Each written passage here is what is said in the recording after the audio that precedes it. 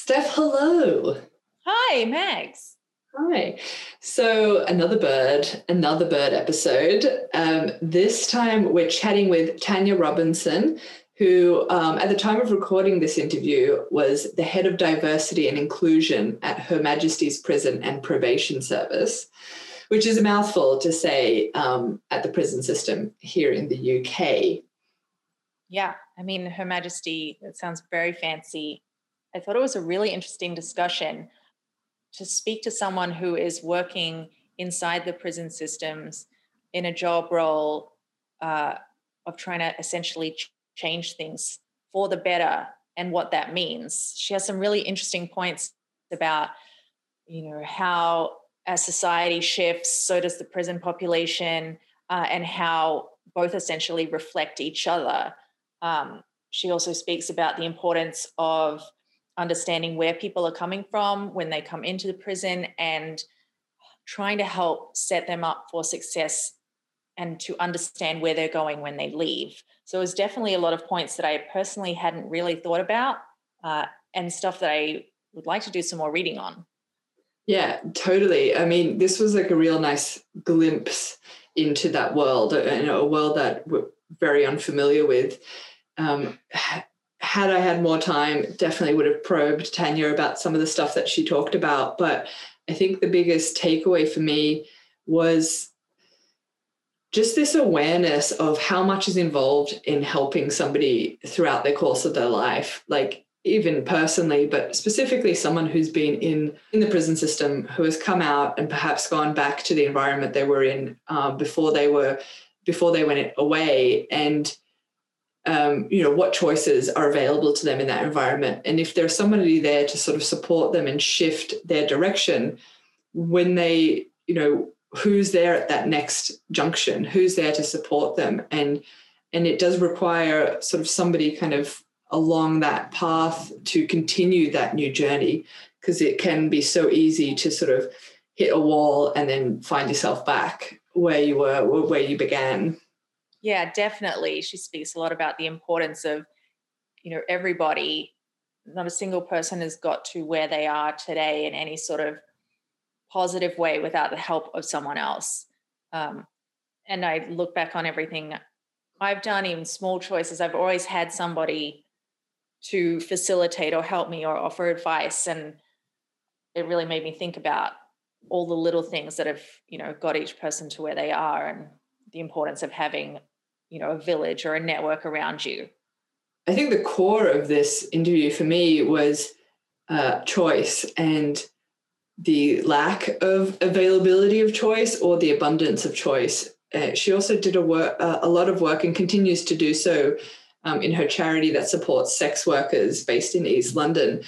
And she tells a few stories of some of the women she knew there and their lack of choice, or knowing what choice they have based on their experience. And yeah, I think that was just really eye-opening to hear that perspective. Yeah, definitely. Give it a listen. It really sparked a lot of questions for me and things that I wanted to learn more about. Definitely. So yeah, let's get straight to the interview. But before we do, just, a quick word from our ritual sponsor. Yes. It's, we're coming up to the holiday season, and especially a lockdown holiday season. I'm probably going to be drinking a lot more wine and eating a lot more dessert than I might usually, especially without, a lot of other people to watch me do it. So the idea of having one multivitamin, something little that's good for me every day, makes me feel like I'm on top of things in the smallest possible way. Yeah, look, maybe you'll think twice about popping that candy cane and reach for your multivitamin instead. Or both. Both is good. Balance. So to all our Ritual listeners out in the States, you can get 10% off your first 3-month subscription. So head over to ritual.com/bird. Yes, that is ritual.com/bird to start your ritual today.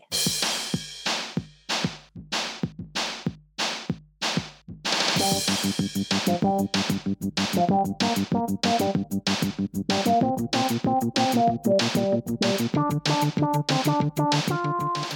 is your like spiel? So if you're at a party or you're meeting somebody you don't know and they're like, oh, hi Tanya, what do you do? What's your sort of go-to? What is my go-to? So I suppose it depends on the party and it depends on who it is. In some environments, I prefer to speak more about the charity work that I do. In others, when it's more of a formal type setting or, whatever, I will say that I work for the Prison and Probation Service. And then people are generally intrigued by that because they're like, oh, so you work with prisoners. You work with dangerous people. And I'm like, well, not directly. I used to work directly. I used to be a probation officer. And I loved that work. I really enjoyed that work because you're dealing with people on a one-to-one. And when you can actually see somebody's life turn around, it's just so fulfilling. But actually, there's not much scope in terms of promotion and where you can go with that. And probation officers don't get paid a lot of money. So I'm currently the head of diversity and inclusion for prisons and probation in England and Wales. Wow, that sounds amazing. Like, sounds really big. Like, you're covering a lot of stuff. The country, yeah. So there's on any given day, there's about 105 prisons. What do you mean on any given day? Because some are closing and some are opening, and it's this, I tend to get different numbers on and we have private prisons as well. What does that mean? I don't cover the private prisons. So private prisons are run by private companies like Sodexo or and they provide the same services, but we contract that service out. Interesting. But I don't cover the D&I for those prisons. And so what my role covers is looking at, I also lead on, David Lammy did a review of the criminal justice system, and the report came out in 2017, and it looked at disparity in outcomes for BAME prisoners, or BAME people within the criminal justice system, but the recommendations that I oversee relate to prisons. So I'm the director of that programme as well. Mm-hmm. And so I think when people think of D&I, and when I thought of D&I before I came into it, I kind of was like, it's this tick box thing that organisations have. When I first came into the role, it was equalities.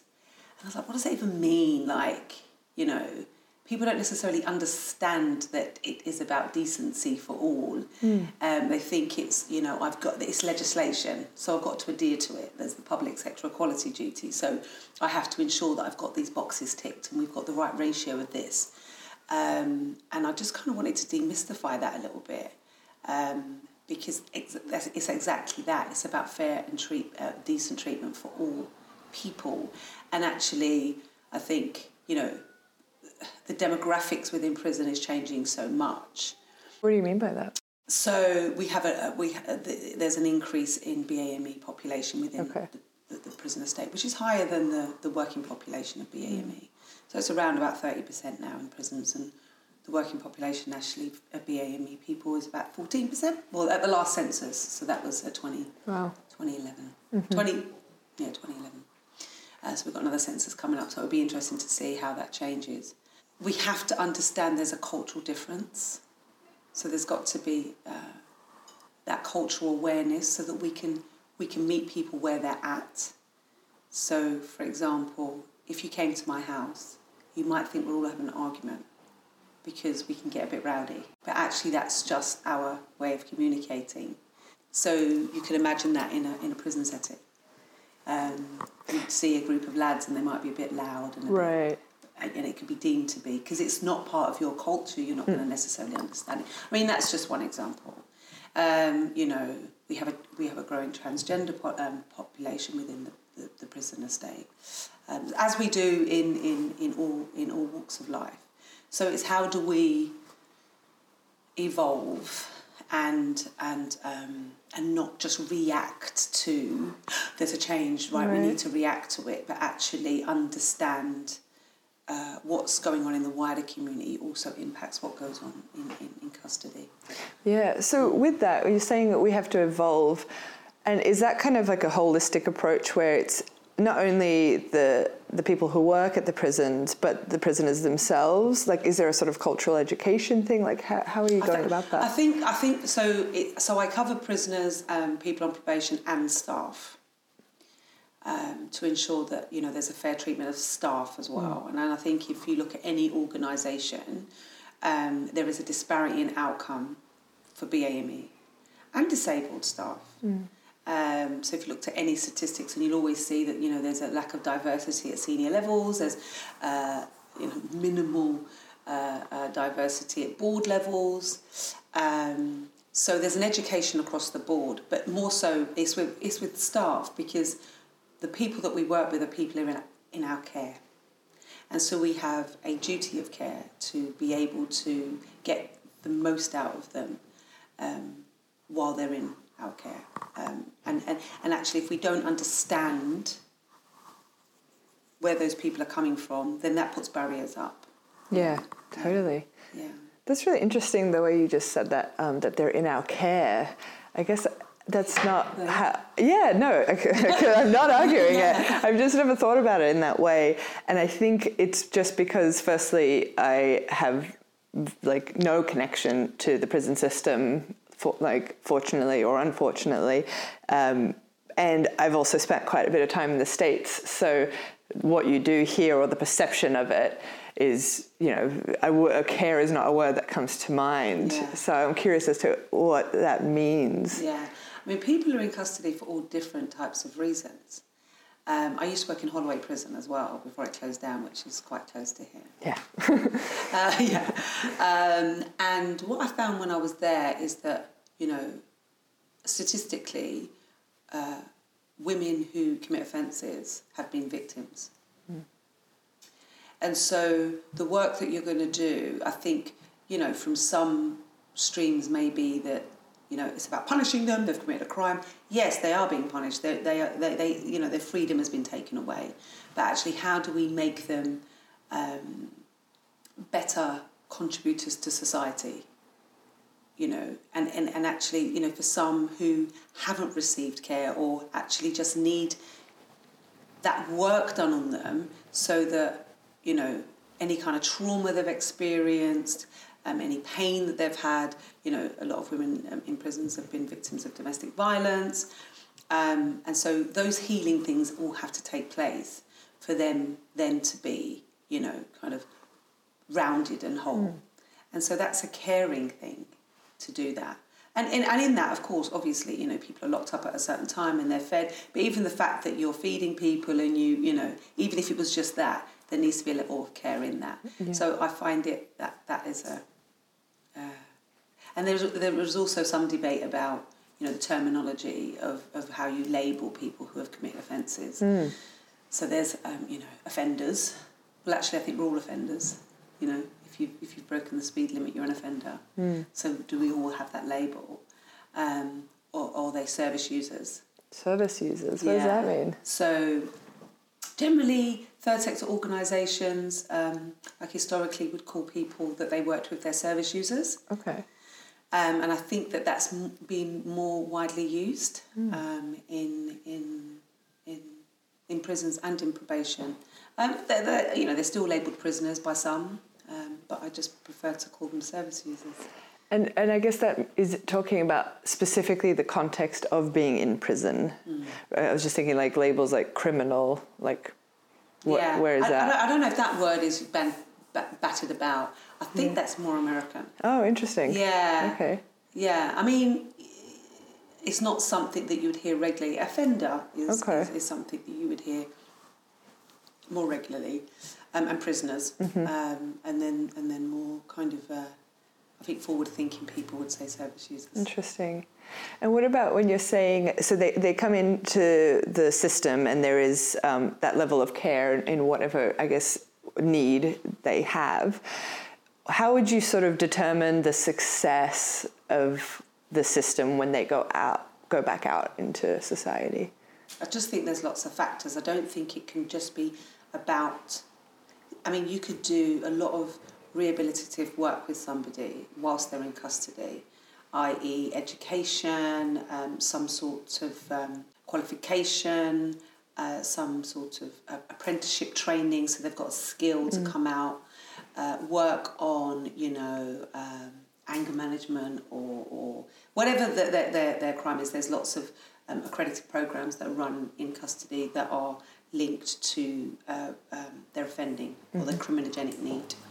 And that can include CBT type work. And they could be ready, but actually they've got to come out into a society that there's no housing. They're labelled. I mean, even if they got over that barrier and they was able to find work, to find housing is really, really difficult. And I think those things that they all, housing, education, employment, family circumstances, what are they going back to? Are they going to be moved straight back into the area where they're surrounded by the people they were offending with? Or are they going to be relocated? I mean, I know that in a lot of the young kind of, gang type members, don't like that term, but it is what it is. I mean, I feel like you could be set up to fail if you're going to be released straight back into the estate that, even if you wanted to get away from that. Yeah. And what are their options in terms of trying to live anywhere else? I think it's quite limited. There are lots of small organisations that do some really good work. And I think the work that we're doing is trying to tap into that more, to ensure that, but it's dependent on postcode or it's dependent on area in terms of who's providing what services. And I suppose the measure of the success is that they don't come back. Yeah. And some, if you get people at the right age, there's the kind of, 25. If people are still offending at 25, you want to kind of catch them then, really put a lot of effort and work into them. Right. Relationships help change people's behaviours. Yeah. So, getting into a relationship, having a child. Interesting. Some of those things are things that can help them to desist and not reoffend. But yeah, our prison population, and it's not, it's always in the news that it's growing. Yeah.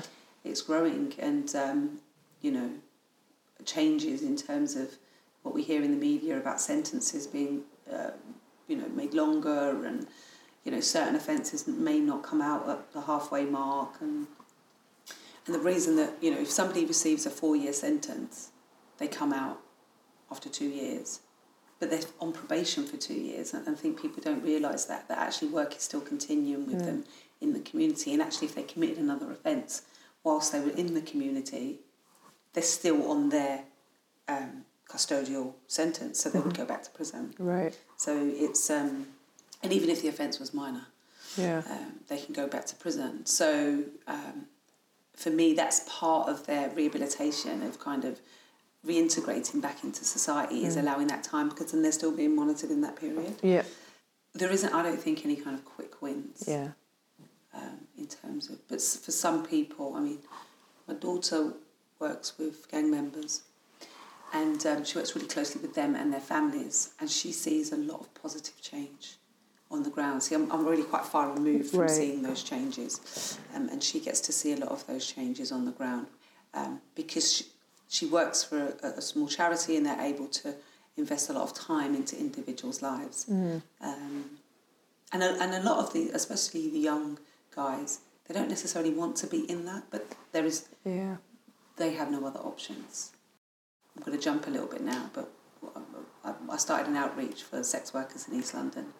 And I remember saying to a girl, if you could be anything you wanted to be, like pie in the sky stuff, like whatever you want to be, princess, what would be your dream? And one of them said, I'd have a big house and I'd have a white picket fence.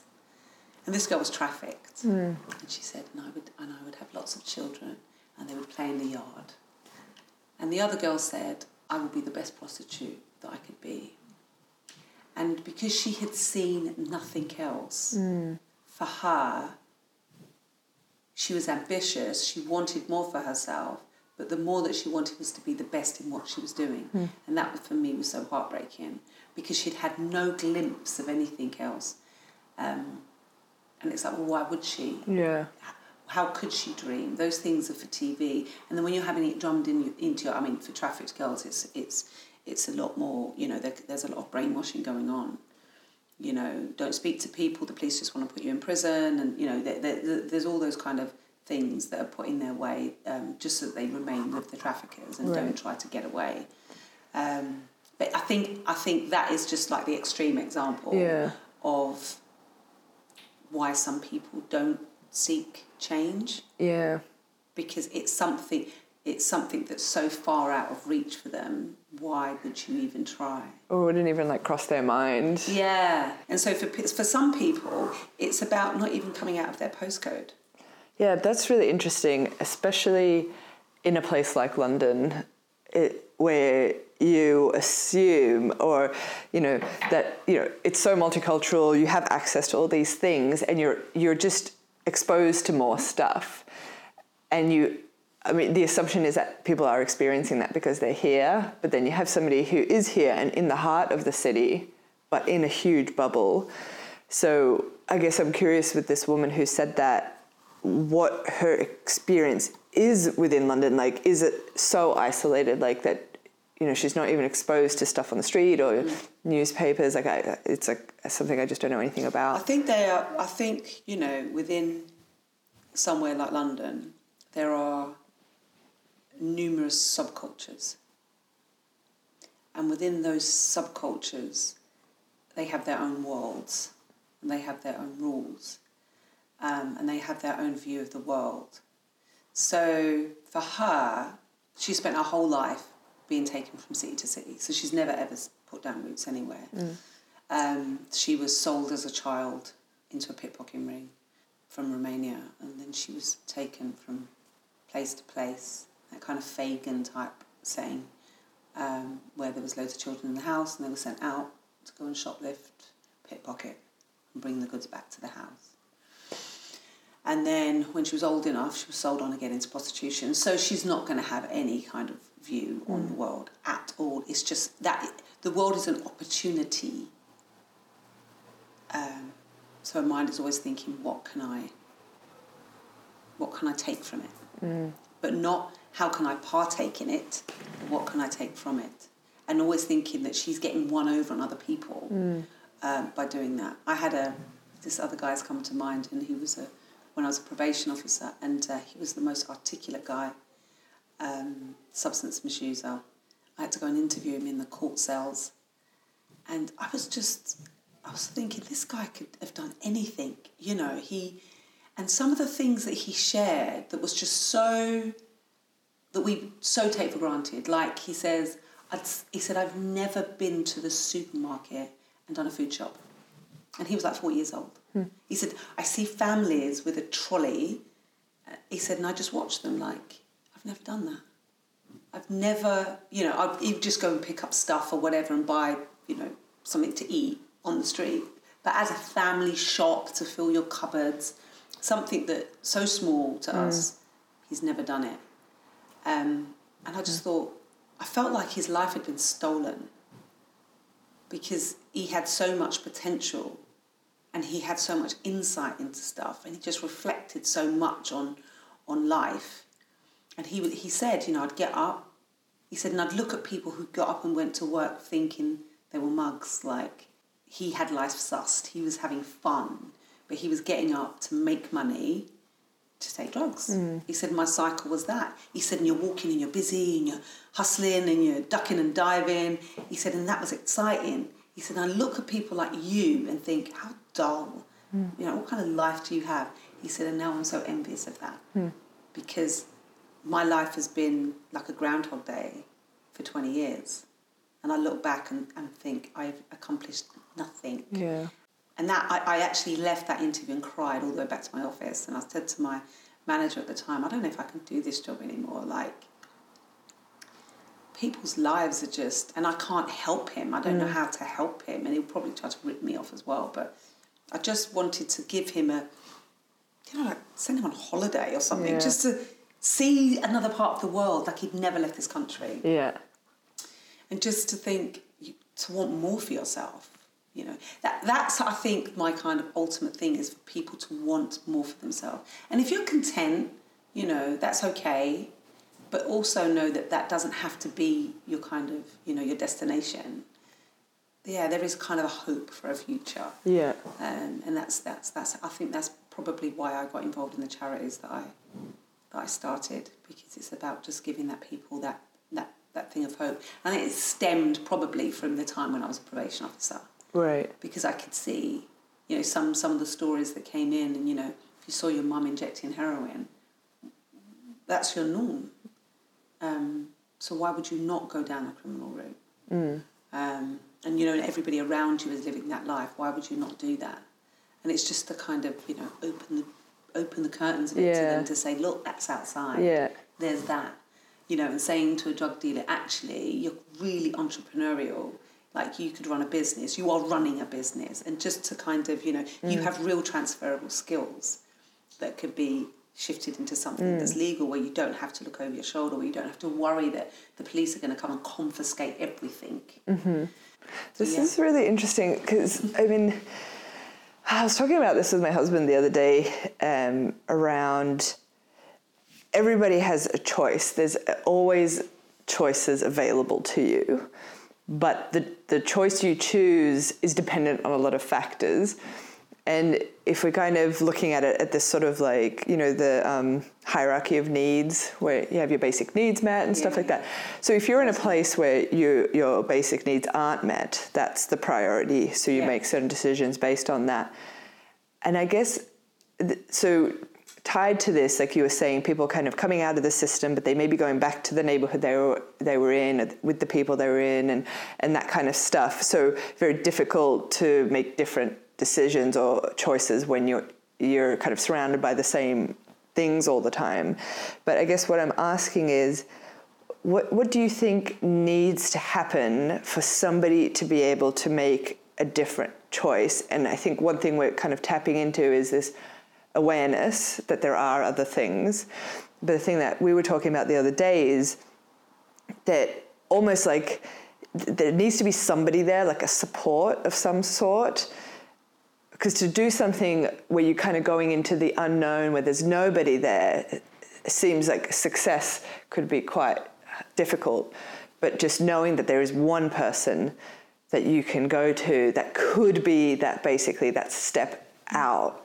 So curious as to what your thoughts are on that. I definitely think that is needed. And I think what I was saying earlier in terms of those small organisations who get really involved in people's lives and actually, you know, don't have massive caseloads or targets or whatever, but actually invested in individuals.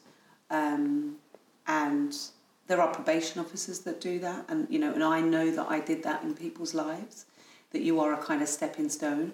But it's not just about one person. There needs to be somebody else that's going to be at the next junction, who's going to, you know, and then at the next junction, so even once they're settled, there needs to be a new community that they find. And in that needs to be somebody or people who are going to help support. So, yeah, I feel like there's like, to help people to move along, there's links in chains. And that's not just, and I think that that's not even just in people who have a life of where they offend or commit crime. I think that's in everything. So people who are trying to progress in their career, or people who, you know, are starting a family. There's always there's people that we need. We need people. It's like that kind of village thing in terms of supporting to get you. Throughout my career that I've always had sponsors who have encouraged me to apply for the next thing or open doors for me, or there's always been a person. And I think that, in whatever circumstance you are, I think that we all need that kind of help up.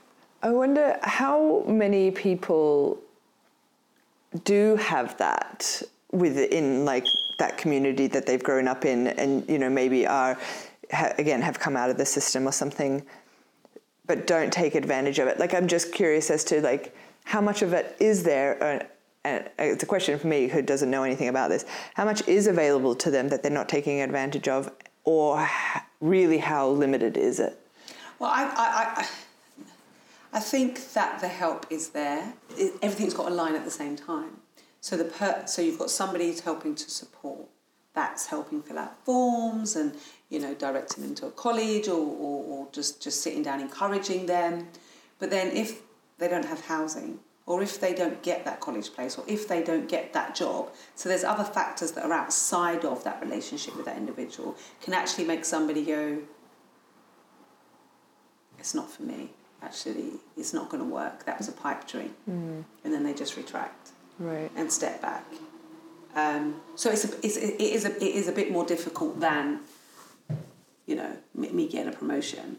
But with that, it's like kind of like, the heavens have to align for an individual to actually, and I've seen people who have really strived and have wanted to move to another city so they can, and then they've been rejected there and they've had to come back. So with all the support in the world from any individual, that person still has to go back. Their chances then are minimal. Their chances are minimal. Yeah, I guess it goes back to that sort of needs thing where, like you have this one thing you want to do, but if you don't have housing, like you're battling all these other things. Right. It's not like you're lining up for that probation where if I don't get it, well, nothing else changes. Yes. Right. Exactly. Like if I don't get it, I'm not going to lose my job. Yeah. And then be homeless. Do you know what I mean? Yeah. It's not easy. It's not easy. And I do think that there is a massive divide in understanding. We look at the outputs, we look at the harm the individual's caused. But if we don't start dealing with the root causes and getting to the crux of that, then we're just going to continue to punish people without actually healing society or making things better. Right. I think, that point you were making around looking at the individual and their output, I was thinking about that when you were talking about the woman who was trafficked, and thinking of the trafficker, like, it's all this interconnectedness and everybody's going through stuff. So, you can say that here's the victim and going through this, but is the trafficker a victim too with whatever they've gone through? Yeah, well, I'm not sure about that. I think there's a financial incentive. You make more money from trafficking human beings than you do drugs. Right. And it's easier. It's less risky. But I'm just thinking, like, what kind of person has to be right to think that that's their option? No, and that was their. I suppose that very well could have been their way out. So they didn't have to sell their children. Right. Into pocket means if they've all come from the same community. With the charity work that you're doing, is this the women on the front line? Yeah, that's women on the front line. So I started to see girls. Actually, when my son was in primary school, I remember seeing a prostitute at the end of the road, and she must have just been finishing up, worked through the night. And what they tend to do is, if they're still working by the morning, is to get a last bit of money so that they can buy drugs for when they wake up. Okay. So they'll have something when they wake up. And I remember seeing her, and I just was so disgusted. I was like, these are children, and you are here. Like, this is... I wasn't very nice to her. And then a few years later, I just started to grow this compassion, thinking, my goodness, how awful must that be? And I moved a bit to the outskirts of London. I attend a church there, and along this road I'd see girls out there, and I'm like, we need to do something. Like, we should be doing something to help these girls. And I was so naive. I went out with a clipboard. Okay. Me and a friend went out with a clipboard, and I'd been a probation officer, so I wasn't that. But I was just like, no, we're gonna treat them like, human beings. We're gonna ask them what they need. Oh, wow. Yeah. 2 bags of coffee. Like, how can we help you? That was just that. Yeah, that didn't last. I think we went out twice, and then I just thought, do you know what? Actually, when you study them, everybody just wants something from them. So men want to have sex with them. Their pimps want their money if they have a pimp. Not all sex workers have pimps. Drug dealers want their money. You know, there's nobody giving to them. There's nobody who pours any love or anything into them. So I just started going out. I used to go out with a charity in Whitechapel and feed the homeless. I did that for years. And I noticed that not a lot of women used to get on the bus, like to have tea and coffee. And when I used to go out on the streets and ask them, they said, well, I've been raped by him. He's punched me in the face. He owes me money. He owes me money. I'm not speaking to him. So that it was a so I said, actually, I need to do something just for women. So we just started making up little kind of food parcels and flask of coffee, and just going out at 11 o'clock at night on this street where we knew they were, and just going up and chatting to them. Do you want a cup of coffee? It's a bit cold. And then getting to know them. Then we had to get kind of jackets made with I had to make up a group name because men were approaching us thinking we were out working. Oh, wow. We just did that for a few years. And then it was actually, let's take this to the next stage, really, because we need to be able to provide practical support to them. So, we just kind of researched all the local agencies, any rehabs or organisations that actually, for girls that are trafficked, can help them come off the streets. So the Salvation Army have the contract for girls to come off the streets with the Ministry of Justice. So they will help a girl escape and relocate and whatever. So, I did lots of research into who could provide support to the girls.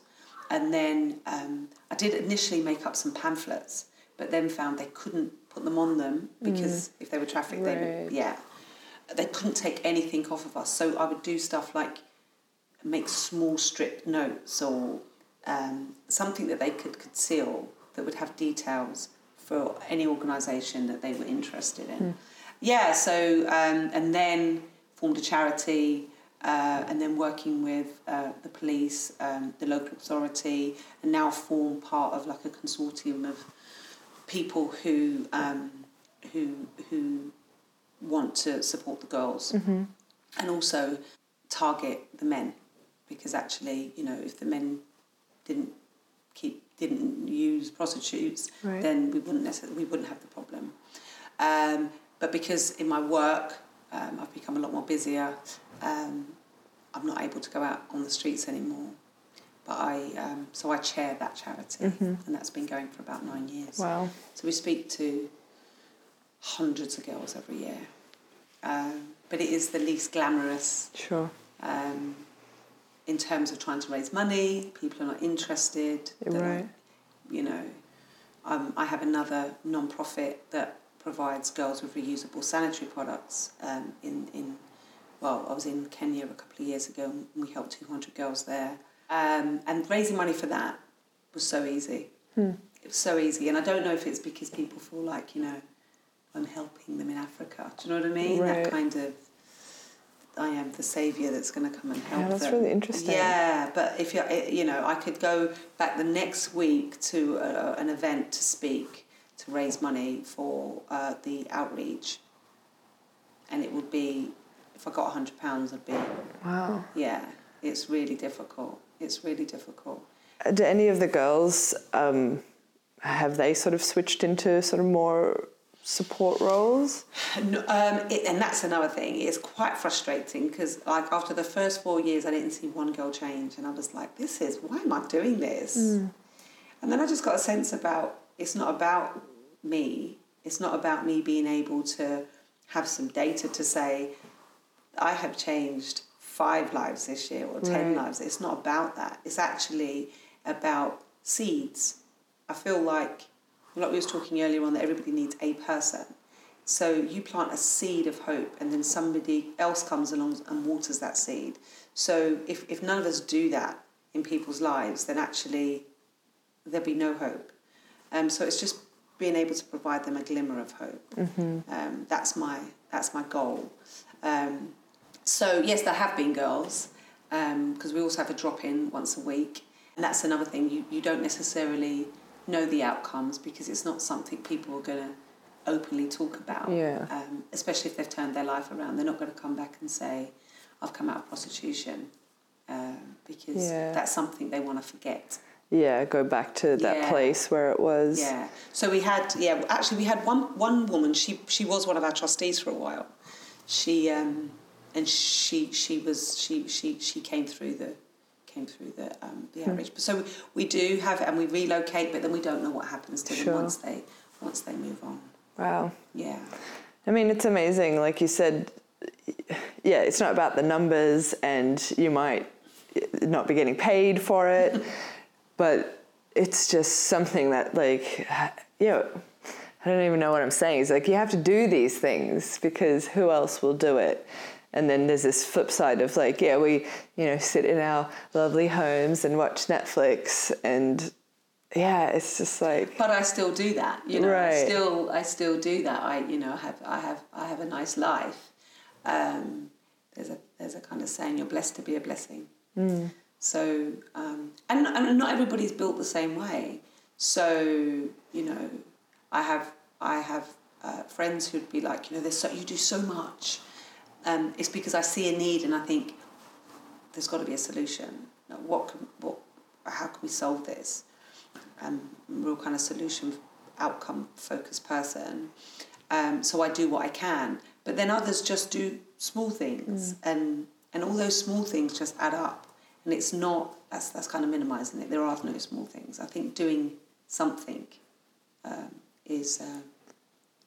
It's a ripple effect. Yeah, totally. And we're links in a chain. Mm-hmm. And, you know, if we become completely self-centred and focused, then actually you could be the link to, you could be that next step in someone's life to turn their life around. Or, you know, the elderly neighbour who actually has to choose between eating and their heating, you know. But I have to kind of close my mind to those things, because then I think, right, okay, I need to leave a bag of shopping outside that woman's house because I don't think she has a lot of money, you know, because then the world's problems just... Well, exactly. And then it's like an existential crisis where you're like paralyzed by it all. Yeah, I can't leave the house if I see anything. No, I was becoming like that, but I've kind of just said, no, you just need to focus. Like, so my job... I got so excited about it when I was asked to go for the job. Well, at first I wasn't, because I thought it was a tick box thing. But then when I thought about it, and I was like, well, we have I don't know, around 50,000 staff and 80,000 people in prison, and however many hundreds of thousands of people in the community. And actually, I could have an impact. You know, I could steer some things here to help impact and make some people's lives better. Mm-hmm. And that's exciting. That's really exciting. That excites me. What about like, what you were just saying around seeing the purpose and being able to have an impact? What about that? Have you heard of that saying, you can't change the system changes you? No. Maybe it's an American thing. It definitely comes from my husband.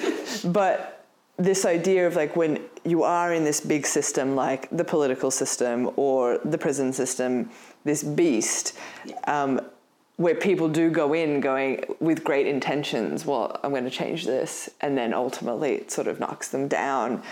And, you know, we're in this crazy place politically where I feel like I'm between this, no, there's still hope and we can change things, to, I don't know if that's possible. And it's just this weird spiral, and I don't know where it's going. I think we don't have control over that. We can only do what we have control over. You know? So, like, you can look at the bigger picture and what's going on in the world and think, we must just all just pack up and go and live on an island and grow your own veg and have some chickens. You know? Like... Plan B. Yeah, let's just do that. Yeah. And I have said that. But in what I'm doing, if I can help make somebody's life a bit easier, then that's okay. But if everybody thought, what can I do to be a link in someone's chain, you know, I think I just don't think we can rely on the system to fix it. Yeah, I think you're right. Yeah, we can't look to the system. Yeah, I think it's that thing. Yeah, what do I have control over? What can I change? And then the other thing I was thinking about that is, when your friends were saying, you do so much, where it's like nothing's constant. Or nothing's the same forever. So even if you've spent 40 years of your life not doing anything, it doesn't mean the next 40 years will be the same. I don't plan too far ahead. And I've never been kind of ambitious career-wise. Just the head of diversity. It's no big deal. well, it kind of, I've never had a grand plan. I was a probation officer. An opportunity came up in your head office, so I thought, okay, I'll do that. And then there was this whole kind of privatisation of probation, and they said, we'd like you to help manage one of the contracts. Okay. And then, okay, we'd like you to run that contract, which was insane because women don't tend to manage contracts of that size. It was a £1 billion contract. Wow. Let alone a BAME woman who'd never managed a contract before. Yeah, what? Who allowed this to happen? But,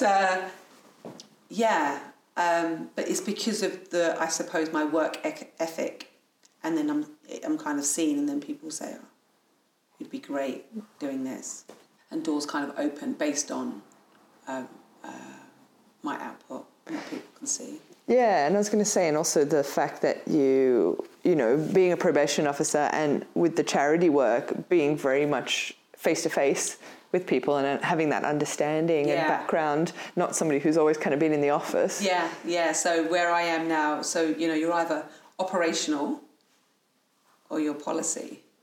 And right now I don't feel like I'm either. I suppose I'm supposed to be policy. Mm-hmm. But I do understand that the policies that we write impact people on the front line and impact lives on the front line. So actually it's through that lens that we try to form the policies and the guidance to assist to ensure that people, it's not something that just stays on the shelf, it's actually something that people can embed. And it's about, part of my role is about, and I really believe that people are getting it. They're starting to get it. It's not a tick box. It's not this scary thing of what's D&I or what's the qualities. It's, it's understanding difference and appreciating difference and embracing difference and celebrating difference instead of being fearful of it, because we can be fearful of, what we don't know. Totally. That's where our biases come in, and then you've got this whole kind of issue with unconscious bias and people not being able to progress again because of our unconscious biases, which are I find fascinating. Yeah, I'm fascinated by them. I had we have to do these tests, and my bias came out against black women. The test is wrong. How can that be? Have you looked at me like? And then she said, "Who have you seen? Like when you were growing up, what black women did you aspire to be?" She said, "Okay, so how many successful black women did you know? Or in the media or whatever. Everyone always goes to Oprah, and more recently Michelle Obama." She said, "Why would you not have a bias?" And I'm like, if I have one, then people who do not look like me are definitely going to have one. So I kind of share that story with staffing groups to say, it's okay, let's just be honest. Because if we're not honest about that, how are you going to address it and how are we going to change it? Yeah. So now I'm conscious of that. And so I ensure that, in interviews or speaking to people, that I kind of switch that and be very conscious of that. Yeah. And actually switch it to say, let's just see what potential this individual's got, and actually what can they, because if we're looking at, diversity, that's diversity of thought, that's diversity of, we need that. We need that to be the best teams or to be the best organisation. Yeah. You need to have that kind of diverse approach. Yeah, and it comes back to what we were saying earlier around awareness, where you can't make different decisions if you're not aware. Yeah. And that's all, I mean, that's really what a lot of this stuff comes down to is, I think, being open to just knowing you know very little about everything. Yes. Just having that assumption, you know nothing, into whatever you encounter, and then that just allows you to question, well, what else is there? Or what else could there be? Rather than like, well, this is it, and this is what I'm doing, and that's... But that's comfortable though, isn't it? Yeah. That's a comfy place to go, okay, I'm a big fish in a very small pond, and I know every nook and cranny of this. And actually, and that's why I say it's okay if some people are content with where they're at, as long as it doesn't impact on other people negatively, as long as your decisions are not going to negatively impact on somebody else. One of the last things that we usually end on, and I think this is like a really nice kind of point to wrap up with, is this piece of advice. Like, what piece of advice have you heard or given? And I think so much of what you've said today, there's just nuggets throughout that. Is there anything else that comes in mind, or maybe something that stood out to you when you were growing up as a piece of wisdom or something that you aligned with? If somebody sees something in you that you don't see, I think believe them. If it's a trusting space, and if you hear it from more than one person. And I think sometimes we have this imposter syndrome. Well, not sometimes. We all have it, and we can have it a lot. And then someone says, you could actually do that. And you're like, there's no bloody way. Like, that's not going to happen. And then someone else says it. And then it's about, okay, stepping out the boat. So this kind of religious context. You step out of the boat to see if you'll sink. And it's about, if people see stuff in you that you don't see, sometimes there's this kind of blind faith, and you just take that step. And especially if you don't have much to lose, just take the step. Yeah. And just see where those steps take you. Because if you don't, then you're never going to move. You'll stay where you are, and probably not fulfilled, because there's more in you. There's more in all of us, more than we know. I think that's great. That's a great little nugget to wrap up on. Thank you. Oh, thank you.